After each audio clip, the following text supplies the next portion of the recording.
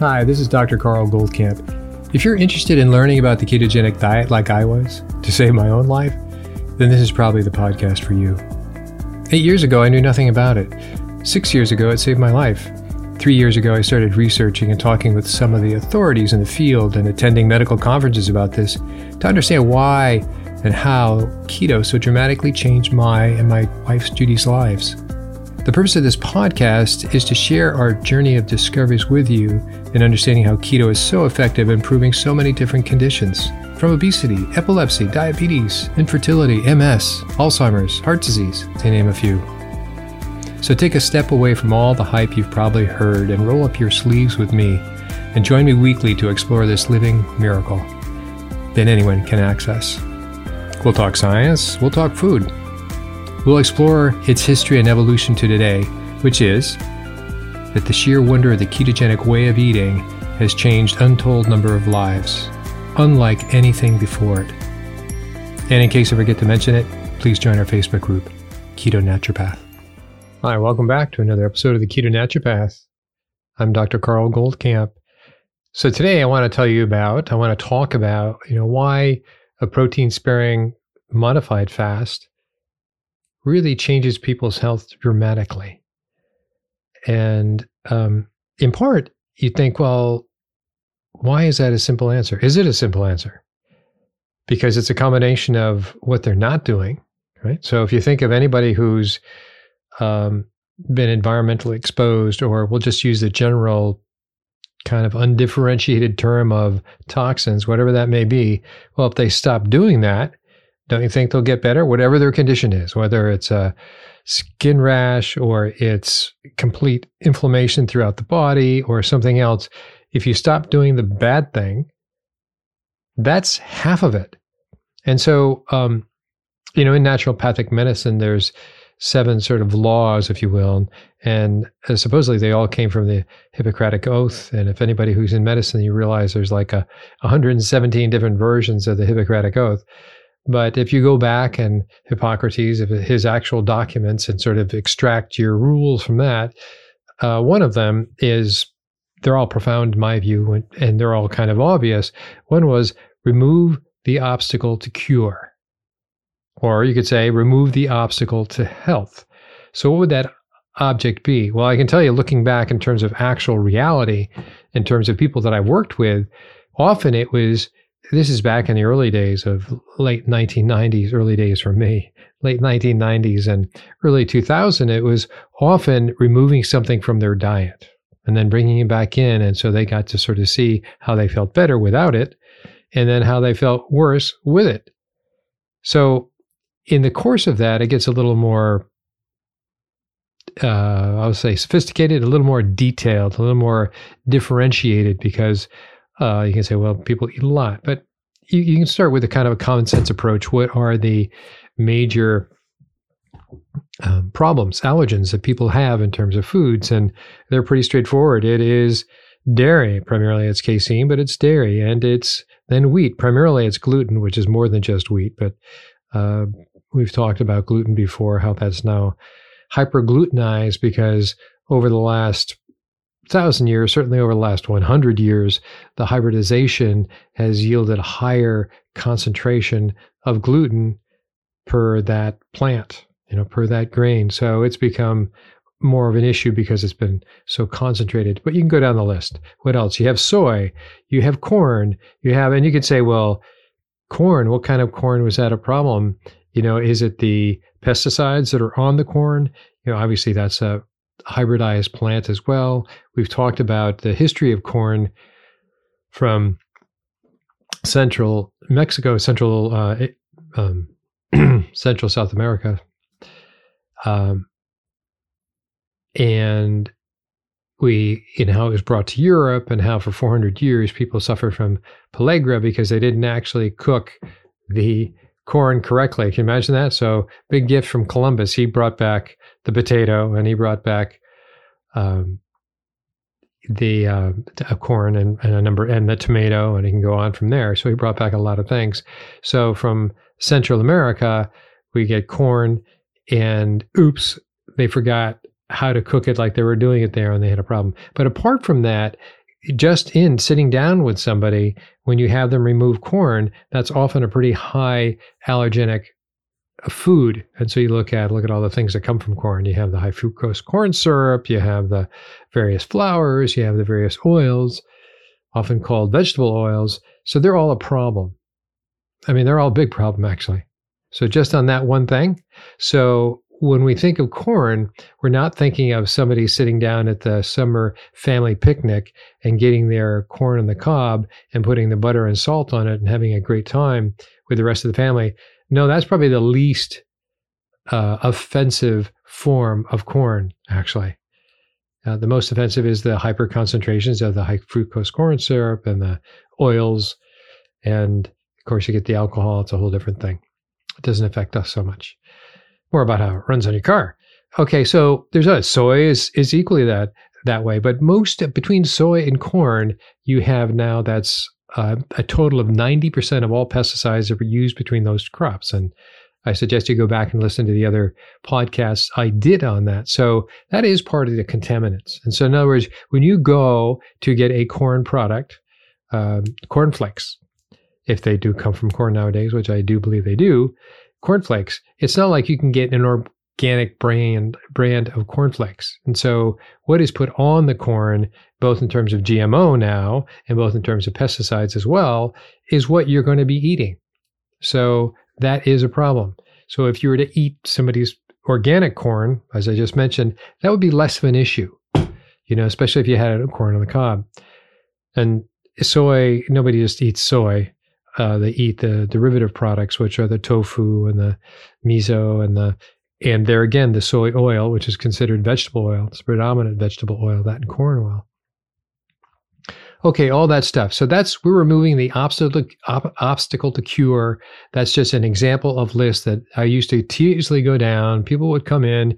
You'd have to see their diet. They were required to give me a 7-day diet diary of the previous 7 days to visiting me. So I'd say, well, you eat a lot of whatever it is. And we remove that. The obvious ones that you could pull away are certainly all dairy products. And then you explain about the all dairy products. And then you explain about wheat. And then you say, this is what we're going to do for 2 months. And they go, I can't believe what else is there to eat. Everybody starts there. No matter what you take away, they're going to go, oh, well, what else is there to eat? So now we're at the doorstep of the protein-sparing modified fast, and we've taken away a lot. Relative to that context that I just spoke about, we've taken away a lot. We've taken away all the plants. Taken away all the plants. Taken away the dairy and the wheat and so on and so forth. We've minimized pesticide exposure through food. We have, what else have we done? Well, leave it at that. So this long list of things we've pulled away. And so now they're having protein, which is meat, it's poultry, and it's fish. And so you counsel them on what are the better fish to get and, leave the big fish away and try to do, if they could, let's pretend if they could be doing Alaskan salmon, once a week, that'd be great. I mean, they could do it every night if they could afford it. Usually that's the issue that comes up. I can't afford it. It's too expensive, blah, blah, blah. Well, it is, and that's the way it is. Good foods become more expensive. Cheap food is polluted and causes a lot of problems. Which one do you want to choose? What value do you put on your health? And cuts of meat are that way. They don't all have to be grass-fed. You can just migrate over to, a good cut of meat. And then if you want to, you can be a little more refined in your choices. And I'm not necessarily encouraging you there. Just don't get the garbage. Just don't get the factory made. And so how would you know? You look around. Some are antibiotic free. I think that's a good place to start. And you go, well, how can certain cattle be without antibiotics? So antibiotics are required in case they don't, in case they get sick and so on and so forth. To an extent, but there's a question of a lot of antibiotics or none at all because they come from a different herd and they're more spread out and so on and so forth. So if you make that choice, one of the reasons, and which is the point of this particular podcast, is when somebody goes on a protein-sparing modified fast, and I've put out plenty of information about this, go over to YouTube and there'll be a link in this podcast about that, as there always is with our other links, is that it's a dramatic difference. Absolutely, it's a dramatic difference. Even regardless of the quality of meat that they have, right? So let's just put that as a big question mark. All the crap that they're not having now is dramatic. And so now their body gets a chance to process all that crap, all those toxins that have been bioaccumulated over the decades, all the potentially heavy metals. They're not going to be able to process that so much. You need to help them on that one.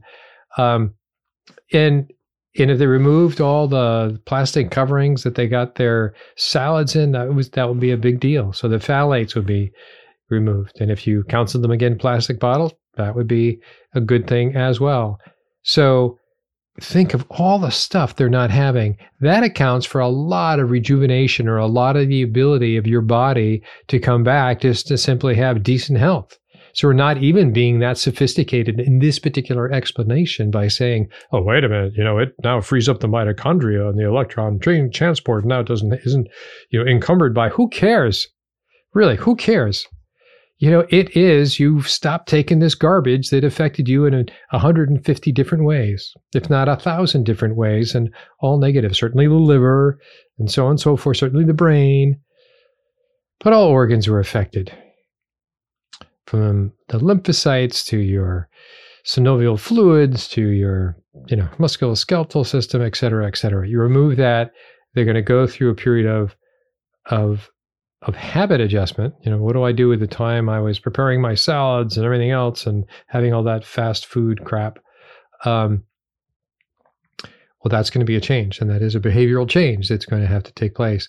But in terms of metabolically, their whole system has now gotten a chance. They're not being beat up on a regular basis. They can summons the resources to then start processing a lot of these negative metabolites that come out of the fat. They'll start losing fat as well. Okay, so from there, when you're on a protein-sparing modified fast, you are in a ketogenic diet. So you take your ketones and take your glucose readings. You'll see your glucose readings will go up a little bit to maybe the mid-90s, maybe even the low 100s for a period, and then it will drop back down. And there's a reason for that and another podcast. It basically means that, the protein is so perfect because it will trigger, a portion of it will trigger your liver to go into gluconeogenesis. So you need some glucose. You can't be without glucose. So it's impossible for you to find a diet unless you actually just had, if you were just on a fat diet, so there's nothing that you're eating, and your body would, by stress alone, would still stimulate the liver to produce glucose. So there's no way you can't produce glucose. But the nice thing about protein, and it really dawned on me when I started investigating cats, frankly, how dependent that they were. And the idea when they talk about an obligate carnivore, which means no veggies at all. If you talk to the vet, they go, well, actually, they do have some veggies because when they kill something, they eat the intestines of, how's that for a pretty picture, huh? And therefore, they're getting secondary carbohydrates. Well, maybe a little bit, but, you can guess how big that is. It's not a scientific assertion, but there's a little bit of sense in that. But they can be 100% carnivore because they are, and they will get their blood sugar that they need for the red blood cells and some of their nervous system, just like us. We need some for our red blood cells and our nervous system. So if you had protein all the time, you're fine. A portion of that's going to help your liver in the making gluconeogenesis. So there you go. And what is the nice thing about it? It really helps out with muscle protein synthesis, which we've also talked about before.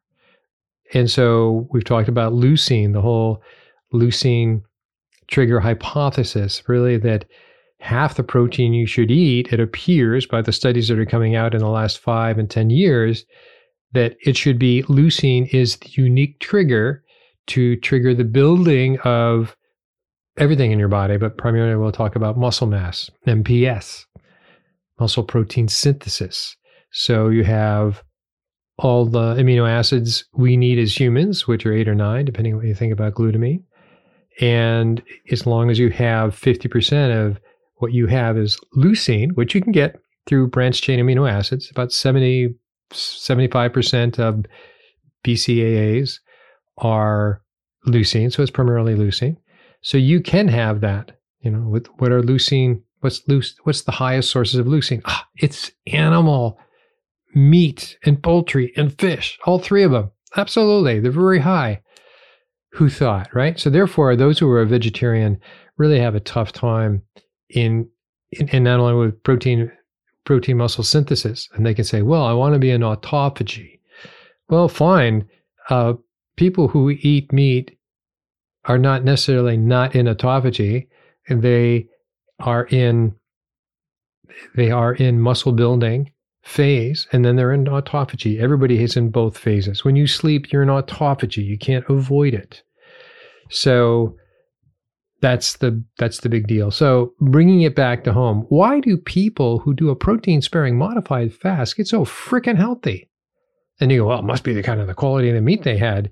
Well, I don't know. I think that's part of it, but I think it's the simplicity of the diet. They kept themselves out of trouble would be the first thing. Kept themselves out of trouble. They stopped eating all that stuff, and they gave their body a chance to process what it could process, and improved a lot of situations.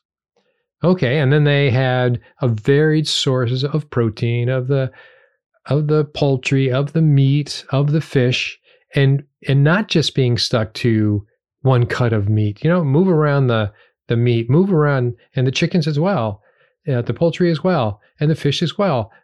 This is what, you don't just see a dog that eats turkey drums or drumsticks. You don't just see a cat that eats fish, a certain kind of fish. It's a big, varied diet, even within the protein. Also, it's the organ meats are in there, as we've talked. So egg yolks and liver are the most nutrient-dense substances on Earth in terms of what's digestible and usable by humans. So the problem with when you compare it to vegetarian, they'll say, hey, well, kale is this, or they'll throw out various, beets are actually a good one for a good source of having so many different things. And I'm not saying they're bad. I'm saying compared to what? How much of that beet, when you eat, actually gets into you that it's a usable form? Well, one is the iron, which is rich in beets, is not as usable as the iron you get from meat or fish or chicken. So it's called a non-heme, as a non-hemoglobin. Non-heme doesn't have that porphyrin ring. And so that's a big difference. So a lot of the comparisons, and I'm coming from a place in which that's how I was educated. Hey, your phytonutrients, you don't get this. And so you name that plant by all the contents, but the part of the conversation that was always never crossed over was, okay, here's the plant, and it's got all these goodies in it. How much of the plant, if I eat it, gets into me in a usable form by my body? Oh, not very much, huh? 1 or 2%? Gee, gosh. Oh, and then you go, how much of the plant has things that actually block the absorption of very phytonutrients, for one, or other minerals and vitamins? Oh, there's that, the phytates and the oxalates and et cetera. So that's the story that's not told. So when you now put somebody on a protein-sparing modified fast, they are not having any of that stuff. So all those things that blocked or absorbed various vitamins and minerals and kept you from absorbing that is no longer an issue. So suddenly the doors start opening up. And I can speak from my own testimony. It's like, so how did my gut heal? And it wasn't due to medications. If anything, they did just the opposite. How did it heal? I had no intention heading off to a keto, carnivore, protein-sparing modified fast sort of existence. That really wasn't in my consciousness at all. In fact, I was thinking, I would be thinking, isn't meat going to be hard on my gut that hardly works now? Well, the opposite was true. It was the veggies that had the oxalates and so on and so forth, especially things like, oh, I didn't drink milk. I drank almond milk. Aren't I like pretty cool? No, I'm pretty cool stupid, because I bought it all. Absolutely a problem. Then you can go on from there. But anyway, so you're removing the obstacles to cure. Bang. What else could you say? And from there forward, you can talk about what's inherent in the protein source, the whole food protein source in terms of nutrition, and the whole food sources of organ meats. And I'm saying primarily egg yolks, and don't throw out the whites, by the way, use them for other things, or have an egg. Anyway, so the egg yolks of the liver. life is simple. That's all you need. And so really it comes down to this, the will to do it, the will to be, the will or desire, same thing, I guess, in terms of wanting to be healthier and change your life, and the simplicity of what you eat. Others are going, well, I'm on boring food. That's amazing. I worked with this one guy, and I went through, showed him some labs. He goes, well, I grew up Christian. I did too, by the way. I grew up Christian, and we don't believe in biochemistry and labs. I'm thinking, well, I don't think that's a Christian thing. I think that's just your orientation. And what else was that? And he thought that the food choices were boring. I'd say that it really comes down to lack of culinary skills to know how to cook and put things together. That's a big deal. And the idea of having fun in the kitchen and you're cooking something really interesting tonight. Oh gosh, what are we going to have? For instance, tonight, we're going to be having some lamb. And for instance, in our refrigerator now, we have chicken breasts that are marinating for tomorrow night to be grilled, both to be grilled. That's pretty delicious, fun thing to look forward to. And, it's such a delicious, gustatory entertainment to have this, just like meals were always dinner time. You came back and you really liked what you ate. And you can go with that concept, with that visualization in your mind, you can go back for a millennia, 2 millennia, probably 30,000 years. Supposedly man evolved 200,000 years ago. So anywhere in that swath of time, when they came together, they really appreciated what they ate. I'm there now. I like that. I like what I eat. When I'm not hungry, I'm not hungry. So there's a simplicity of lifestyle that people, I think, are in part afraid to enter into. You can go into now even lesser excuses for not being willing to make a change. And I'm not saying everybody should. That's where labs come in, right? You look at them hormonally, this big metabolic panel that I do, and genomically. So you look at each person's difference and you address those. But more or less, they are moving in the same direction. You're filling in the potholes of their own individual deficiencies so they can move forward on a more general direction in which we are all moving forward with. And that's pretty much the secret of why this works. Other than that, it's a minimal planning. So they now have more time. So there is all those adjustments. But to answer the question, why do people get so healthy on a protein-sparing modified fast? You can say, well, it's because they dropped the weight. Well, that's a visual change for sure. And that means everything that was contained within that fat was metabolized, there's a lot of contaminants in the fat. That's where most pollutants end up going, is in the fat soluble. They're little bubbles of storage, if you will. And so that's processed. And so in that shifting over, they may not feel great, by the way. There is a thing of considering kind of a Herxheimer's reaction of a sort in terms of you now are going to be releasing a lot of toxins you've accumulated over time. And so that period of transition of your first few weeks, if not the first month or two, this is what you're doing. You're processing all that, and it's not necessarily comfortable. So when people say, if they're expecting some sort of incredible change in their life and everything got better, everything will get better, but you let go of where you've been, you process the garbage you've collected along the way, and then it starts to now just like, wow, can you believe it? You sleep at night. What a concept. You go to bed tired, you sleep, and you wake up done. That's a big deal for a lot of people. Yeah, regardless of whether they say they're a night owl or not, you get the garbage out and et cetera, what we've been talking about. It makes for a big change. You also, what has really surprised me probably in the last, when did we start working with people on this? Let's say 4 years ago, was the amount of iron deficiency, primarily in women, 40 years or older. So not always perimenopausal. So you can sort of, obviously, if they're still cycling, well, there's that always has been obvious. But the amount as they got older, it wasn't younger women, it was older women, and certainly postmenopausal women that were iron deficient. In part, their appetite had gone down, as it goes down for everybody. And they've already were a lifetime of under eating the required amount of protein. And so what did we expect to sort of show up?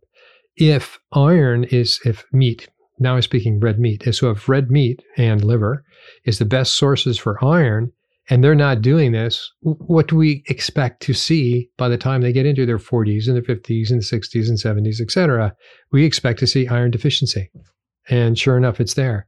So now you're trying to tell them, we can address this pretty easily. We'll supplement you to get your iron levels back up, and maybe a basic multi to get you back up to functioning, maybe something a little more specialized on mitochondrial support. But beyond that, it's like, do we ever have a simple plan for you? Here you go. This is where you're going to get most of your nutrients. We evolved along the maritime shore. So therefore the fish and the essential oils, the omega-3s, no, you're not going to be using those industrial oils of corn and soy and canola and safflower and sunflower and name it, peanut and whatever. We're not doing that. And so you take these things away. It's like, wow, life just changed. And they start feeling 20 years younger or more and dropping the weight. So that's not a surprise. Is somebody going to say, well, it's because we stopped the oil? I really don't care if it's the oils or if it's the carbohydrates or it's the pesticides that were bioaccumulated over all these decades. It really doesn't matter. They're all injurious components of their former diet that have been pretty obvious and pretty much spelled out now. So doing processed food, which is all of those things, those industrial oils, those processed refined carbohydrates, it's just common sense. And so now turning the telescope around to look through the other end to go, wow, wasn't this sort of an obvious thing to realize now that we're here? So when we started keto and then sort of went to keto, getting that down, thinking this is our insight, I think mostly the benefits were, yes, producing ketones and so on. And listen to those earlier interviews I did. That was a big deal because that is an anti-inflammatory, and it is a butyrate, is a preferred fuel for the large intestine. So clearly it helped those things. But it was removing the injurious things to my gut that really improved it. So I wasn't doing the veggies and everything else. So that was the one point I wanted to get across. So if somebody says, so are you saying that if I take a vegetable protein powder, because I want to be a vegetarian or a vegan, and protein powder, and I get the leucine, you contrive it to that point that you have that protein powder that is both complete amino acids and leucine, which obviously is part of the amino acids. You could manage to make it this way. You'd have to be worried about your omega-3s. So you really only get that through fish, and you get it from, you get it from meat too, but you get a lot from fish, certainly the salmons and so on. If you don't do that, you're going to be in trouble. So you have to contrive your diet. If you're willing to go to those protein powders, it's already contrived enough. But you have to put those together, and then at least you are on a moderately safe ground. You probably have to take a multi as well, unless you're really going to be, even if it's completely vegetarian, your B12 and folic acid are going to be probably low. It just takes so much work to get that. And when that goes low, that affects a lot of things. That affects nerves, it affects brain. So it's hard. Yes, you can do it, but you're going to have to be the master of your own dietary ingredients completely. Whereas I don't see that people on a protein-sparing modified fast, for instance, really have to do that much thinking other than how am I going to cook it tonight? It's kind of like the dummy health plan, if you will. But it works. Okay. So I'll leave you with that thought. I hope that stays deep in your mind and you'll consider it. Take care. Hi, this is Dr. Goldkamp again for a brief reminder of something I completely forget to do at the end of every episode. You've heard me talk long enough in many different episodes, but what I would love you to do, and many of you have already done this, I just want to reinforce this particular behavior, which is to send me your questions. Send me your questions on anything you have about keto. If there's something that I don't know, I will look it up. And if it's something that intrigues me, I will probably make an episode, a podcast about that particular topic. So what you need to do is to send me your questions at Dr. Goldkamp at ketonaturopath.com. So that's DrGoldkamp at DrGoldcampAtUROPATH.com. Dr. Goldcamp at ketonaturopath.com. Feel free to join our Facebook group, which is also ketonaturopath.com. That's been growing lately. You also have to answer a questionnaire should you choose to join. And I don't ask for your email. I ask that you follow our terms. I try to avoid advertising and the obvious interruptions of just a good Facebook group.